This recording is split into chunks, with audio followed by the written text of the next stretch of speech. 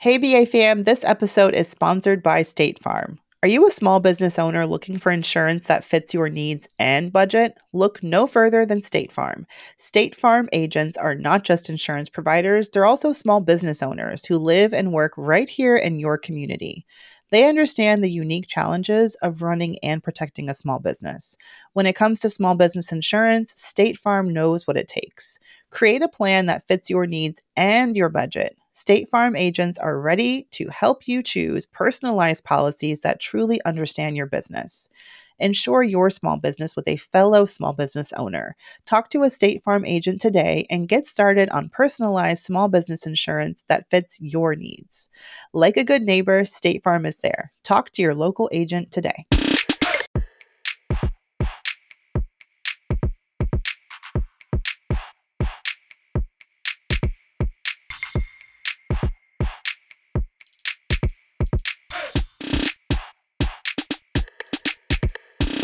It's time for the BAQA. The BAQA. Okay, the BAQA. Hey, the BAQA. Welcome to the BAQA, where you have Q's and we have A's-ish. Lowercase Remember? A's. Lowercase A's, right? Me and Mantor are not your financial advisors. We're not your therapists. Nope. We're not your banker.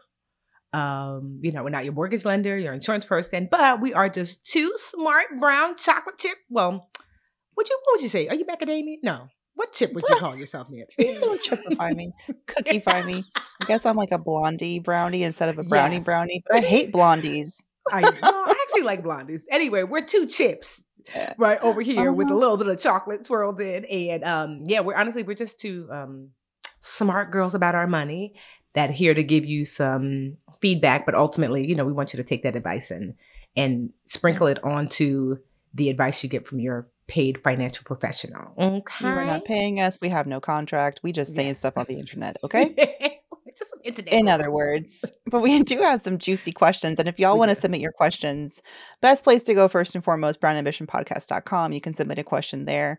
But if you are already on IG, which aren't we all, go to Brown Ambition Podcast on IG. You can slide into our DMs and leave us a question. If you would like to remain anonymous, that is fine, but it's more fun if you give us a, pseudonym or like a little pen name for yourself. So help us help you by giving us a pen name or a pseudonym. And let's see where else. Email brownambitionpodcast@gmail.com. You can email us your questions there as well. Okay. All right. Do so our money or career question first. Which one? Let's do the career one because I have this tab open. How about that? Okay, let's do it. A confused millennial is from this listener wants to go by a confused millennial. Aren't we all? All right. And working in higher ed. So let's read this question. It's a juicy career one. She says, I work in higher education and I've been applying for jobs since September 2021. I've been trying to transition out of higher ed because I'm burnt out. I have a loss of passion and the pay is limited. I was recently offered and accepted a better paying position at my current institution. Although I'm grateful, I just don't feel I'll be passionate about the work in this capacity. And I feel like I'm settling. So my question is it bad practice to accept the position and then possibly leave within a couple of months for something better? I have the experience of a project manager without the official title, and I'm looking to make that transition. I just don't want to make the people who have helped me get this position look bad, but I can't shake the feeling that I settled because it was the first offer I've received. Thank you for your guidance. Okay. A confused millennial. Interesting. I know that I'm the queen of quitting, and I'm supposed to be like, just put yourself first, all that. I do want to my first instinct is a word of caution here. Okay. Especially because you know that you don't want the job itself. You're working at your current institution. But even if this were a job offer by another company, let's say it's Meta or some big company and they're offering you this job and you know that you don't want it, and you were like, well, should I just take it just to get out of here? I know I'm not going to like the work and I'll probably end up quitting a couple of months down the line. I don't think that's the best look. I'm not going to lie. One, and it's fresh on my mind because I just had I had a meta recruiter, a friend of mine named Ryan, join a session that I did for makers, and this question came up. It was like, Mm, how do recruiters feel when someone backs out of a job when they realize it's not a good fit, okay. right before they start or soon after? And he was like, God, we hate that. And in fact, at Mm. Meta, we keep a list of, or we keep notes No. about that kind of stuff. It wasn't all like that, but like they don't forget, and you don't, and I do think you want to think about, what are the repercussions of me Mhm. putting people through this whole process, and they've turned down other candidates potentially, and they've put all these it takes resources and money to hire, right? Yeah. So if you know that you don't want the job, let somebody else have it Yeah. and keep looking for that next right opportunity for you. Wow. Okay. And I'm glad that it's recent. Mm, So, to your point, I mean, I can understand a confused millennial not wanting to go and do a poor job because your heart is not in it. So, and plus two, I don't know. She said, oh, the people that helped her get the position. Yeah. yeah. It does Yeah. pay better. So I see Yeah. why she's tempted. Yeah. But you don't want Yeah. to be someplace where you're not wanting to, because you're not going to do well. Like, a happy employee is a hardworking employee. And honestly, project manager, sis, that is cute right now. Now, I can't promise that you're gonna get like benefits and all those other things, but I will say with this surge of folks going into entrepreneurship, a day doesn't go by that I don't talk to one of my friends in entrepreneurship that they're not looking for a project manager. Honestly. Mm. Because more and more they're realizing that like even me, I never thought that how I didn't realize how important it was that I had project managers. I want to say I started really employing project managers not last year but the year before, because sometimes you think you have this amazing team of amazing people and they are all amazing, but to wrangle them all together and to say here's what we're working on, and the project manager is the one that's kind of checking in. Hey Mandy, did you do that thing? Hey Sandra, did you do this thing? When will that be submitted in? It was everything. Like I really leaned in when I launched the Get Good with Money, my book. And Aikisha, shout out to her. That was her first time. She's been a project manager before outside of the company, but never for us. And she was so Mm. nervous. I was like, girl, you can do it. She slayed it. And it made me a project manager like advocate. I was like, wait, is that how it goes when someone basically they're a mini you? And it was just amazing. So I just say all that to say project management, there's a big demand for it. A great group to join is Build It, Brand It Plus Launch with Arsha Jones on Facebook. It's just a Facebook group filled with entrepreneurs, mostly sisters, if I'm being honest. And I love it. But what I love about it is that there are so many entrepreneurs in there looking for project managers. If you're not just people listening, graphic designers, attorneys. And so it's just a really great place not to pitch yourself, but to be of service by answering questions. And then thereby people saying, well, what about you? Can I hire you? So just keeping that in mind. That's a great place if you want to Oh, dabble what's your that called pinky again? toe. It's called, oh yeah, man, you've never been a part of it. Let me get it for Sheezy since my Should I? homegirl. I'm just thinking like for No, you for confused sure millennial. should join. Dang it, they'll get me back on Facebook. All right, fine. I it's called, let me just see if I type it in. Yeah, it's like so brand, build plus launch with Arsha Jones. So maybe we can get like a link in the description. Yeah, brand, build, and launch with Arsha Jones, because when I tell you it like so many people who I have found, I would literally type in there, hey, like the other day I needed somebody who knew how to do PowerPoint. Hey, Mm. looking for a sister who could slay at PowerPoint, please XYZ here. You can always post you're looking for someone, but you can't say, they don't really want you advertising yourself. But I have seen women Mm. who are super savvy who will go in instead and answer questions. And then as a result, people are like, oh, I'd like to hire you. So that's perfectly fine. But it is such an amazing resource. I want to say I've hired at least 5 or 6 people over the last few years from brand, build, launch. Just Oh, because nice. there's some awesome people in there. So mosey on over, you guys who own businesses. It's a great place to be. I'm a mosey. Well, confused millennial, I hope that this helped you. And don't forget what you just said yourself in your question. I can't shake the feeling that I settled because it's the first offer I've received. Trust your gut. Your Mhm. gut is telling you this is not the right fit. And one last parting thought is if you're worried about the people who've helped you get this position or get offered the position at your university, if you're worried about hurting their feelings, then I would just be honest. I think people respond really well to honesty. And they don't want you to be unhappy. Like, they're trying to give you a position because they want you to be happy. And if this is not the one for you, then explain that to them. And at the end of the day, sometimes when it's time to quit, it's not just about, like, you could both really want it to work. It's like a relationship. But if the right role is not there for you and you want to go somewhere else to get it, then I think people, again, will understand when it comes to that. Honesty, I think, is your friend here, and staying true to that baby gut feeling that you're feeling. Yeah. Okay. All right, let's take a quick break, and we'll be back with your next questions. This is BA Q&A. Hey, BA fam, this episode is sponsored by State Farm. Are you a small business owner looking for insurance that fits your needs and budget? Look no further than State Farm. State Farm agents are not just insurance providers, they're also small business owners who live and work right here in your community. They understand the unique challenges of running and protecting a small business. When it comes to small business insurance, State Farm knows what it takes. Create a plan that fits your needs and your budget. State Farm agents are ready to help you choose personalized policies that truly understand your business. Insure your small business with a fellow small business owner. Talk to a State Farm agent today and get started on personalized small business insurance that fits your needs. Like a good neighbor, State Farm is there. Talk to your local agent today. Hey, BA fam. If you need to hire, you need Indeed. Indeed is your matching and hiring platform with over 350 million global monthly visitors. That's incredible. This is according to Indeed data and a matching engine that helps you find quality candidates fast. Leveraging over 150 million qualifications and preferences every day, Indeed's matching engine is constantly learning from your preferences. So the more you use Indeed, the better it gets. Okay, it's smart.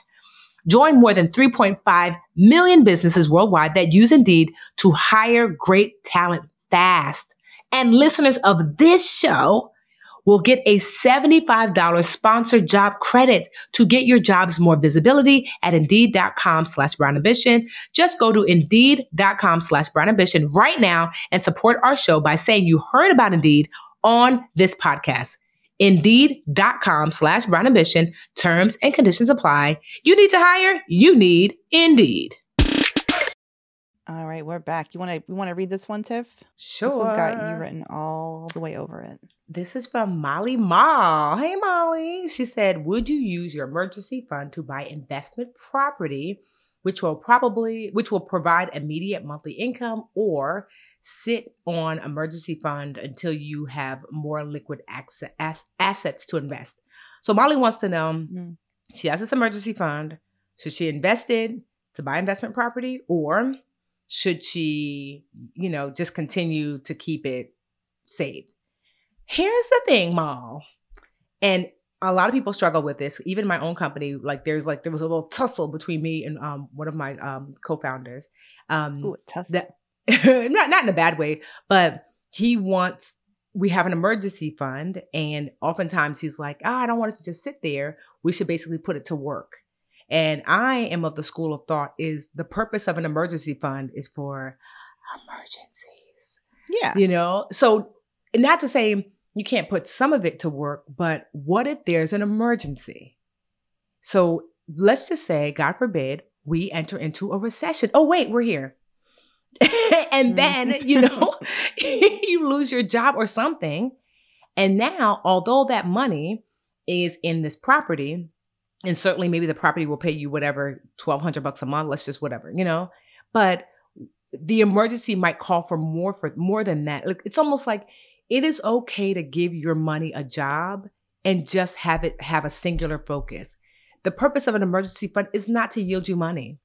It is literally just a safety net.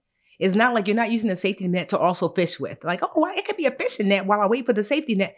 Well, by the time you have that out on the lake, you might actually need it for when you're going to fall later, And so I like emergency funds to say emergency and then continue to save. And then you can use investment money as investment money, because the nervousness is that if something actually happens, you won't have the funds readily available. And, and here's the thing, as someone who's bought an investment property who was like, oh, in a few months we'll have money coming in. It's been 2 years because you don't know what can happen. The city might change some ordinance, if there might be more work to be done in the house, you might have a hard time finding a good tenant. There's so many things that could go wrong before you actually start to reap the financial benefits. And so emergency fund should stay emergency. Let's just say you had a whole year's worth of emergency fund. And then you say, okay, I'm going to take 6 months of it, or I'm going to take 9 months of it and leave 3 months for emergencies. Then that's different. But I would not sink my full emergency fund into investments. It's like you're getting a little impatient, right? Like you've got this money sitting there and you're thinking about it too much. I like to not think about my emergency fund at all. Just forget it exists. That's why I kind of have it in like an online only bank account that I can't necessarily just go easily and take it out. Yeah, you're thinking about it too much. You just want to like not think of it until you absolutely need it. And I mean, God forbid, it'd kind of be like if I decided I'm feeling really healthy this year, I'm just going to not pay for health insurance. Girl. But we would never tell someone to do that, right? Because anything could happen, right? So I mean, and this could be whether you were in, I think maybe you feel like, oh, it's okay because it's an investment property and it's smart. But I would tell you the same thing if you were like, I want to go on vacation, and dip into my emergency fund. I'd probably be like, maybe don't think about that. I think you've proven that you can save, like Tiff said. So just do it again. Yes. And it's not like properties are going anywhere. Maybe in your area, maybe you're worried prices are going to be going up. That's fair. But at the same time, it's not always the right time for you individually to start investing in a certain asset. And it doesn't sound like, and I also feel like it depends on how much like if you're going to be buying this property cash or if you're going to be taking out a loan, the bank may want to see that you have a lot of cash on your books so that, or in your bank account to even approve you for the loan. So draining, like if they know you're going to be draining your cash fund to get that home or get that property, they may not even give you the loan, so that's another thing to potentially think about. Yeah. And literally we're in the middle of probably going to be needing our emergency funds.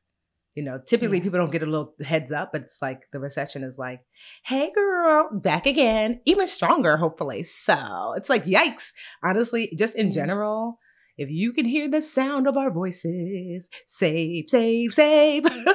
Because recessions, are hard, and cash is queen during recessions because you don't know what is going to, like, honestly, because I'm a nervous Nelly, I have 1 year's worth of emergency fund saved. I'm excessive. And meanwhile, I've got a successful business and yada, yada, yada. But the last recession decimated my finances. I ain't going back there. I ain't going back. And so I have 1 year saved. And that way, I have a year to figure out what to do in case everything falls apart. So just to give you like a point of reference. We're not just talking about it. We be being about it over here. All right. Molly Moore. I keep wanting to say Molly Moore. Her name is not Molly Moore. It's just your children's book. Check it out, mollymoore.com. I'm sure you have that domain. You probably have every domain. Girl, all of that. It's MALI, MALIMORE. If you want to teach the babies about money. Not forgotten about Molly Moore at all. Rio's almost old enough to not rip the pages in half, so I might read it to him soon. It's board books or bust right now. He's destructive. I know. All right, Miss Molly, thank you so much for your question. Again, if you guys want to leave us a question, you can hit us up, go to brownambitionpodcast.com and ask us anything, or direct message us on Instagram. We are at Brown Ambition Podcast on the gram, or brownambitionpodcast@gmail.com. Hey, BA fam, we could not do this show without your support or the support of our team behind the scenes. The Brown Ambition Podcast is produced by Cumulus Podcast Network. It's edited by the wonderful Imani Crosby and produced by Tanya Bustos. Dennis Stemplinsky is our in-house tech guru, and I am Mandy Woodruff Santos, your co-host, and I will see y'all next week. The Bigger Pockets portfolio of podcasts are worthy of your investment. We're having a real conversation as real estate investors. New episodes available every day. It's important to buy where it makes money and not necessarily where you want to travel to. Bigger Pockets, On the Market, Rookie Real Estate, or Money Podcast. The purpose of flipping is to create more cash so then you can reinvest into other types of properties. The Bigger Pockets Podcast on YouTube or wherever you listen.